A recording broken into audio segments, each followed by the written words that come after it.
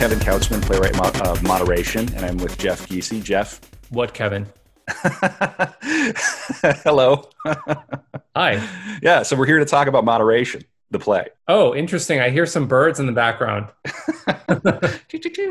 Putuit. I think about the birds in the most famous literary birds may be from Slaughterhouse-Five. Do you know this?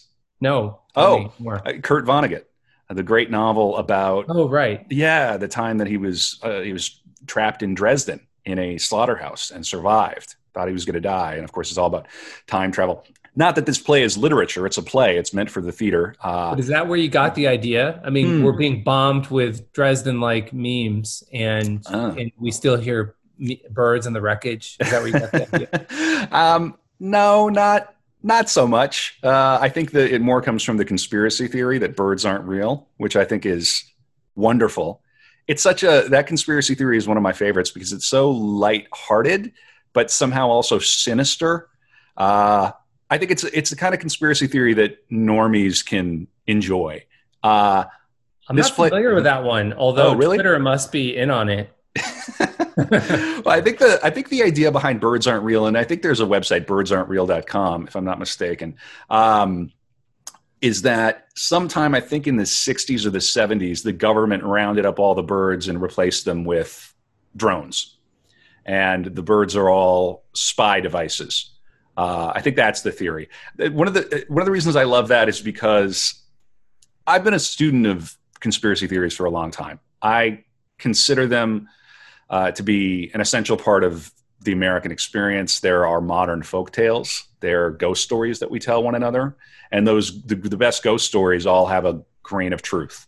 The old woman who hanged herself now haunts the house, so you're learning history, you're learning some truth, and then there's a point where it falls off the edge. And I call that kind of the uncanny valley of conspiracy theories, right? There's that edge between what's real and what's not. I think it's fascinating stuff. And that one to me is just so fun because if you adopt it, then every time you see a bird, you can have a bit of a laugh, you go, I know you're not real. No, in other words, Kevin Kautzman is the voice of New America. He's a New American playwright, heartily endorsed by QAnon. He's the new QAnon playwright. No, I don't know. Back it away. You can't. We're joking. In the theater of the mind, I'm backing away. Yeah. You're like, I'm a student of conspiracy theories. And it's like anybody who's like, what does that mean? Yeah. Bro. Right.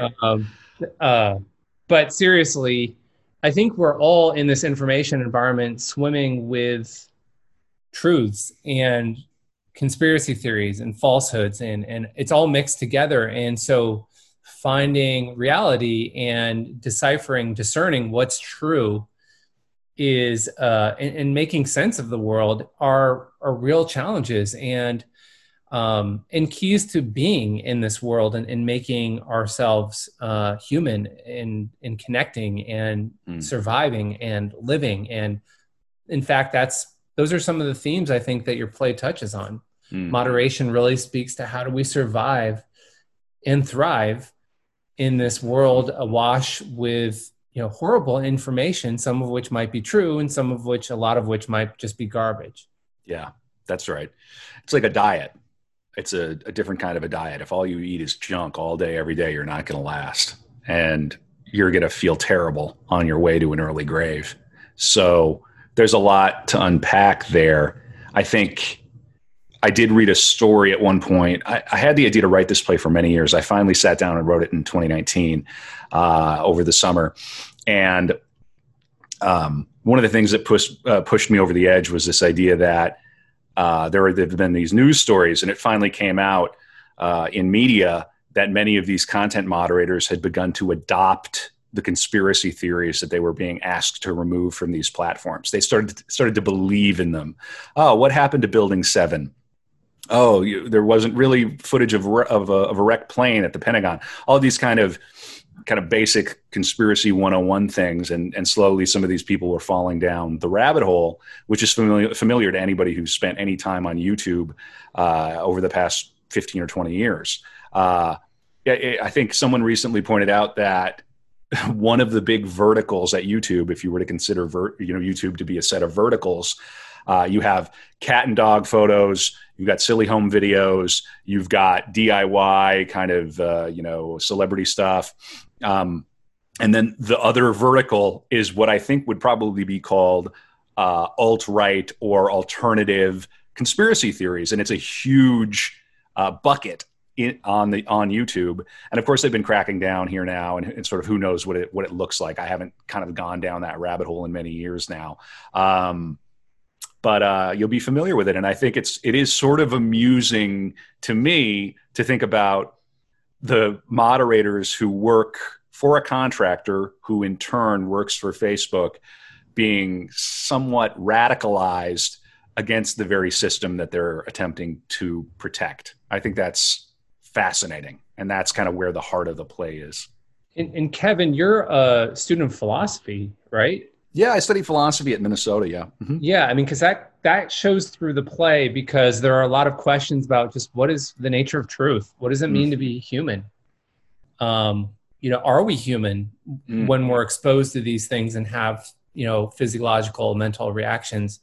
Where is free will in this? At what point, there are studies that show, what you were saying earlier, there are studies that show if you're continuously exposed to certain narratives, you really start to believe them. And that just opens the door to the question of like, how much free will do these content moderators have after being relentlessly exposed to all this different information and narratives? And indeed, how much free will do any of us have as we're exposed to, are we products of our information diets and information environments? I think that's a really interesting theme and question that's explored in the play. Another thing I like about moderation is it's not really political. I mean, we all have our perspectives. I certainly have mine, but this is a play that will appeal to memers and right-wing people who are immersed online. It'll also appeal to the New York Times tech editors who think about the role of technology in society. So these questions are really universal, and yet it's not pat. It has a perspective and a voice. It's not boring. It's dark. It definitely has adult themes in the play. So I wouldn't advise, letting young kids listen to it, for example. Right.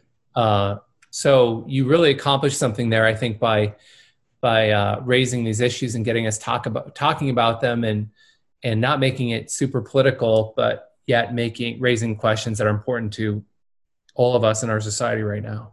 That's really nice. I'm glad that it came across that way. It all sounds, of course, very heavy, and yet I think at the heart of it is a play. And I emphasize the fact that plays are about play. Plays are about ambiguity. The ball has to be in the air more often than it's not. You're actually really funny. Yeah, right. Yes. I mean, kind of dry, kind of dark, and very funny. So you guys there's some really funny lines in the play. Having listened to it multiple times, like I pick up more the more I listen to it, and it's actually really funny. Right. I am a firm believer that you have a sick sense of humor. That is. Yeah, there's a certain perverse sense of humor in this, without a doubt. I think that anybody who's worked in a job, whether it's a blue collar job or an office job, who has been trapped in a room with the same people who aren't your family for months and months and even years and years on end, you will recognize the kind of, and this is a dirty word in drama, but I'm going to use it anyway, you'll recognize the kind of banter that these characters have back and forth. Dark gallows humor is one of the ways that people survive in workplaces like this. So, Kevin, I have a question for you. Mm-hmm. What is your favorite line or moment in the play? My favorite line or moment? I do, and I know you're partial to this one too, but I really enjoy the moment where she's leaning in. He's telling her to lean in, and they start leaning in and they fall out of their chair. They nearly fall out of their chair. That kind of humor to me is really funny. I really enjoy it. And of course, all of this sort of TED Talk ease, this corporate HR patter that you can read ad nauseum on LinkedIn at any minute, to me is some of the most hilarious garbage produced by this non-culture that we inhabit.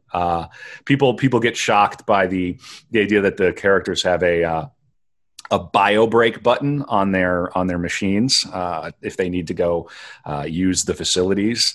And people are like, "Oh, bio break! That's so funny. It's so ridiculous." Because of course, this play is meant to live just slightly askew from our world. And I have to tell them, no, that's actually a phrase that was used at a company that I worked for a number of years. We would not say, "I have to use the restroom." We would say, "I need a bio break."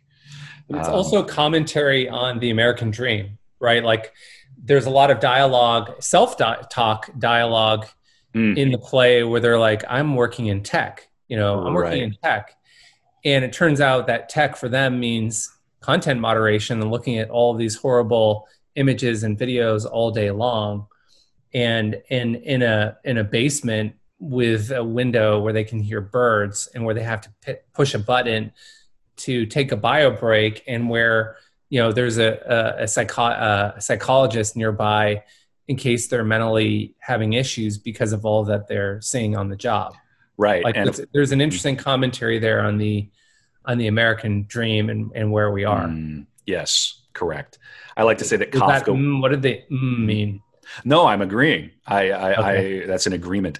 We're doing this by audio. You can't see me. The thing I like to say is Kafka was a hack. That's what I like to say. Because Kafka, whatever he was living through, obviously I'm being cheeky there, but we're all living through this stuff that would have driven someone like Kafka completely mad. We're in it. It's like the great Terry Gilliam film Brazil. We're in that and past it. We're into some new territory here. And when you think about that job that these folks have to do, and tens of thousands of people are doing this job as we speak. Every mouse movement, every click, every keystroke is being tracked and captured. Their metrics are being, generated, their performance, et cetera. This is not a good job. And many people struggle with it. I think they won a lawsuit against Facebook recently in Arizona and California. I think it was in California, for not providing enough support to folks who have to do this job. Pretty awful. A quick search for social media content moderation deaths or scandal or whatnot, you'll find all sorts of well-researched articles about this. I'm reminded of the great scene in A Clockwork Orange, where Alex is forced to have his eyes open while he sees these awful acts of violence, and Beethoven happens to be in the background, so he loses his one great human quality, which is his appreciation for this wonderful humanist art, which in theory could have saved him, you think, but he loses that ability and he becomes this kind of automaton to fit in with the clown world that Kubrick shows us there in that great movie. So it's definitely in play here. I mean, if we had told people 20 years ago there's going to be a website that essentially captures a significant portion of human communication, it's going to be a private company. People are going to voluntarily give up their personal information and their family photos and pictures of their children and all the rest. And then there's going to be squadrons of people whose job it is to filter through things that don't belong on that system, including some of the worst material that humanity can imagine, that you could imagine. And they're going to do this for 8 hours a day at a computer. You would say, no. What? Really? I mean, the play isn't anti-technology either. It's not pro-technology, but it's not anti-technology either. So I'm excited, actually. I have a lot of friends who work in Silicon Valley and at some of these big tech companies, and I'm excited for them to listen to moderation as well, because I think the themes will resonate with them too. We're all thinking about these issues, and you mentioned AI. That definitely shows up in the play, and Kevin raises interesting questions about it. And I like the way you do it, because a lot of plays now just beat you over the head with AI, and it's almost become a cliche. Yeah. You raise it in a more subtle and somewhat more insidious kind of way that I was questioning, like, are these actually robots? And I think Kevin does a good job trolling the listener a little bit in good ways as you're listening to the play with some of these themes. Yeah, I'm glad that you picked up on that. It is interesting to finally. I've written a number of plays. I've been reviewed in The Guardian and all the rest. Never really had a big breakout yet. I don't want to say never really had, but this to me, it was fun to write. It was challenging. A big breakthrough for me, which you had mentioned maybe 10 minutes ago, was this idea of the self-talk. And the way that operates in the play, which you'll find out very quickly if you listen, is that when they are doing the content moderation, they speak in the passive tense. So they say, I am content moderating. I am being a content moderator. So it's this little shift where it's not realism. You're in their mind as they do this work. And when I discovered that, there's a certain poetry to that, or maybe even an anti-poetry to that, which was really valuable to me as a playwright, because you're trying, especially now as a playwright, you're trying to do so much with the bare minimum. 2 actors. You could do this play with 2 actors and a couple of chairs, right? But then you could also do a film version of it and really go all out, and it could be like a Black Mirror type movie, But I love that as a playwright, because you get the more narrow you go, the more specific you go as a playwright, the more the world opens to you. And I love that about being a playwright and being a dramatist. The idea that Shakespeare could take us to the plains of war with 3 lines. Suddenly there we are, we're standing in a battlefield. And of course, if you augment it with some Foley noise and whatever else you can really add to it. But gosh, the human imagination is so wonderful. All it takes is to say, hey, don't think about a white elephant, and you're thinking about a white elephant. So we rely on that stuff. And of course, then you get into this quality that you were talking about, the kind of uncanny idea of like, well, we know these actors have memorized all these lines. They're going down a track, right? But I think one of the qualities of this play, which I hope makes it entertaining, is I think if we were to see 10 different productions of this play on any given night, we would see 10 different plays.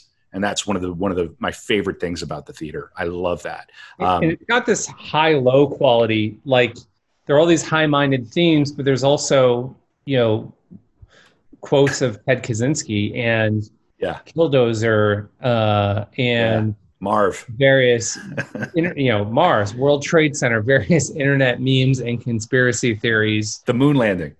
And kind of dark topics like that come up in the play. So, Kevin does a great job, I think, grounding it as a playwright, grounding it in some bigger themes and ideals, and at the same time making it really funny and accessible, especially to those who spend a lot of time on the internet and who kind of feel, I think we all feel, this brain sickness of just too much time. Who's really in control here? Is the social media controlling me, or am I in control? And why am I even here? And how am I even thinking about my own information diet? And, what kind of harm might this be doing to me? And how might it be affecting me? Who's really in control? It's such a great question. And are we going to look back at this time and TikTok and Snapchat and the Gram and all the rest?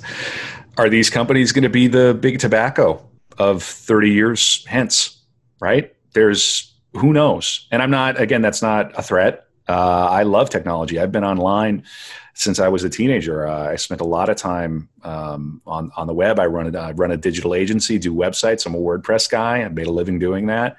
I love this stuff.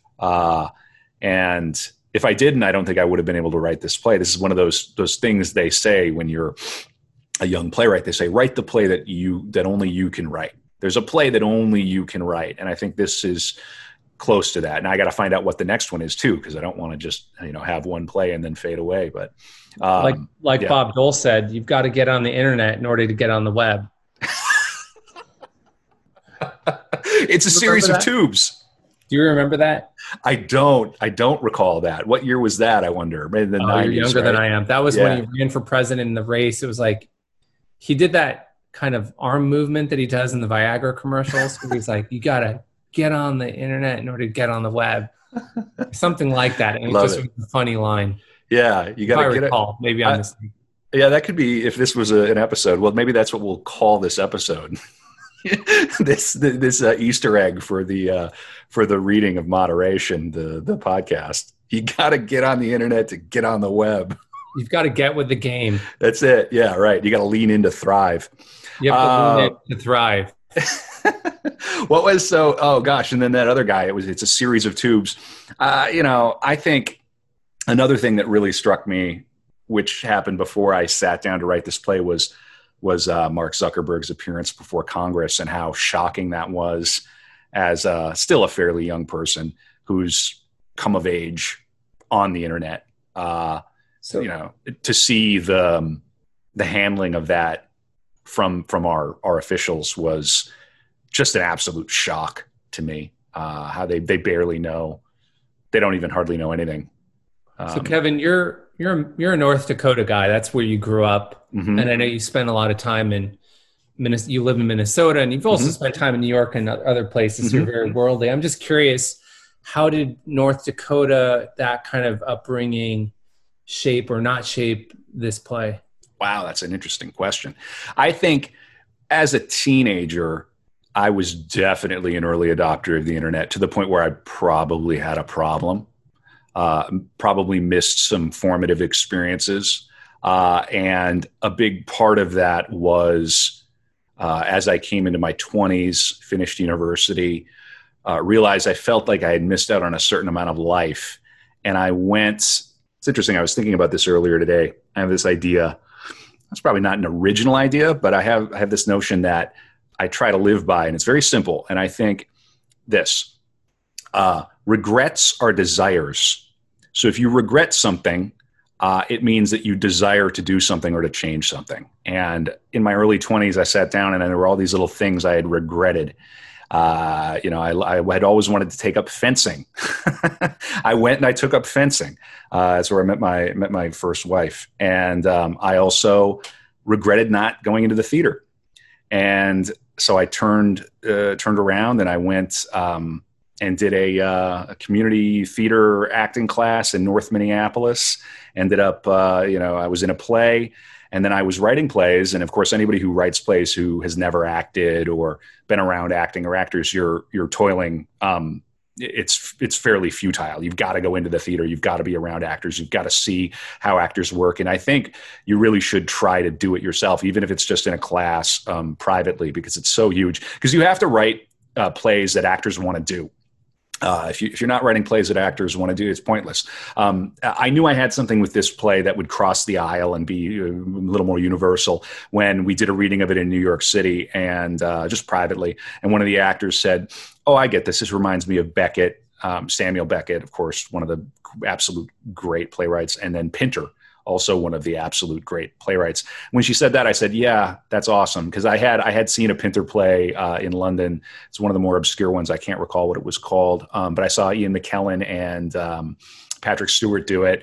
And I was certainly channeling some of that energy. And if you know Pinter, it's about this ambiguity. There's so much ambiguity at the heart of the play that the audience never really gets a chance to catch their breath. You're constantly trying to figure out what's happening, and that's so intellectually thrilling. But to get back to the question itself, I think that experience of kind of really coming of age on the internet back in the 90s and then into the aughts, and to the point where it was a problem for me. I think that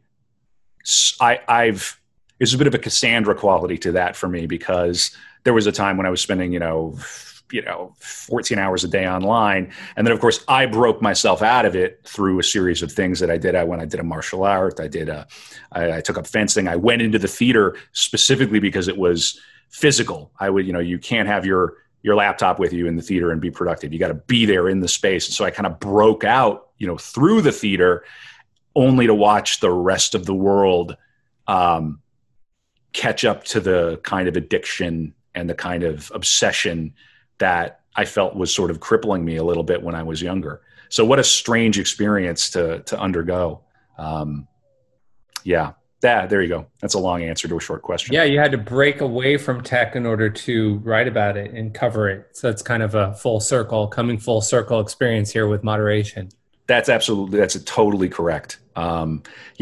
And it's also just so interesting to see the world, change. I mean, growing up in North Dakota, I don't have anything bad to say about it. But I mean, for me, it was definitely like, I was reading well advanced my age. When I was in high school, I was reading, philosophy. I was reading Bertrand Russell and Nietzsche and stuff, and not necessarily the best place to grow up and be really wicked, precocious. So for me, it was a case of kind of wanting to get out, and the internet was that out. The internet was the big window out into the world when I was 14, 15, 16. And then, of course, when I finally made it to Minneapolis and got to the university and things kind of settled down, then it was like, okay, well, now this is very interesting, and all the rest. So, and it's a beautiful, beautiful state, great people, very faithful people. I think it's still the most religious state. People aren't quite aware of that. It's got its problems. Have you ever seen the documentary Jesus Camp?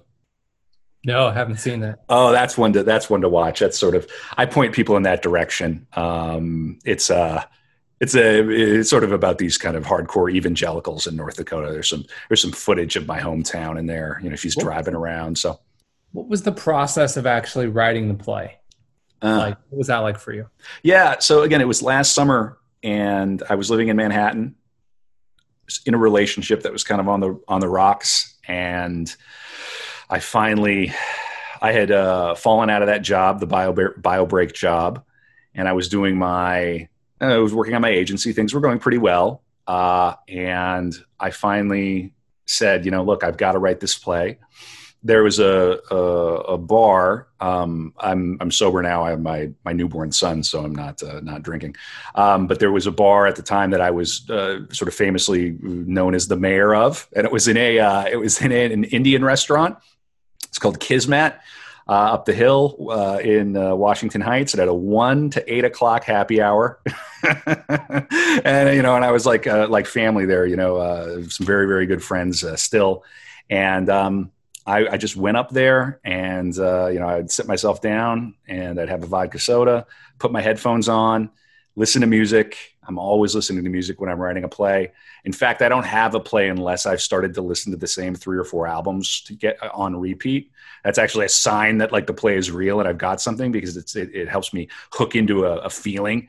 For this play, I was listening to a lot of Have a Nice Life, and then a guy called Perturbator, who's this French dark wave kind of synth wave guy.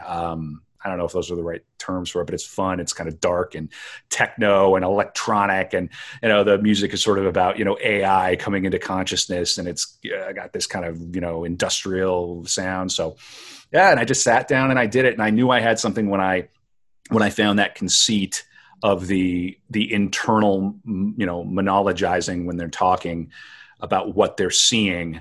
I just knew right away, that's going to work in the theater. That's going to have something. And it's the first two-hander that I've written. It's the first play that I've written for 2 actors.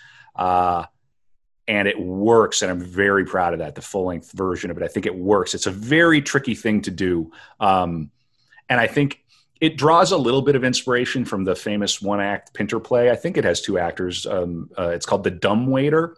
If you ever get a chance to see that, it's a play about these 2 characters, and it's very Beckettian. It's inspired by Beckett, and there's a dumbwaiter on the stage, right? And so something new is delivered into the scene periodically by this dumbwaiter, and it's so simple and clean, and it has this wonderful metaphorical quality.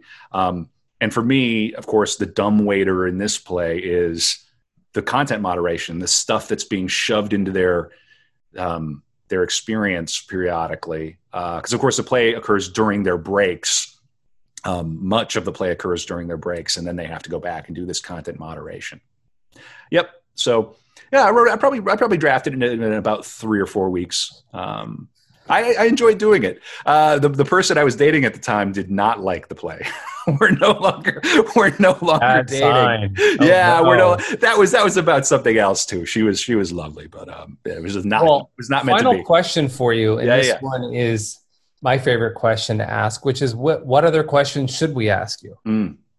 What other questions should we ask me in kind of this quasi-internet or interview format, or more just generally about the play? Or what else do you want to be at? Oh, that's interesting. Or what do you want to ask me about? Wow. No, I like that. That's something. Let me think about that. You kind of put a spanner in the works. I think that it's interesting about, and maybe this is a question for you. We're living through this pandemic, and I'm at once excited, but also a little reticent about the fact that the play seems to be adapting itself well to the new situation. Like it's a play that you would almost write as a Zoom play, right? I could see people going, "Oh yeah, this is going to really work on Zoom," or in your case, you feel it working, as a podcast.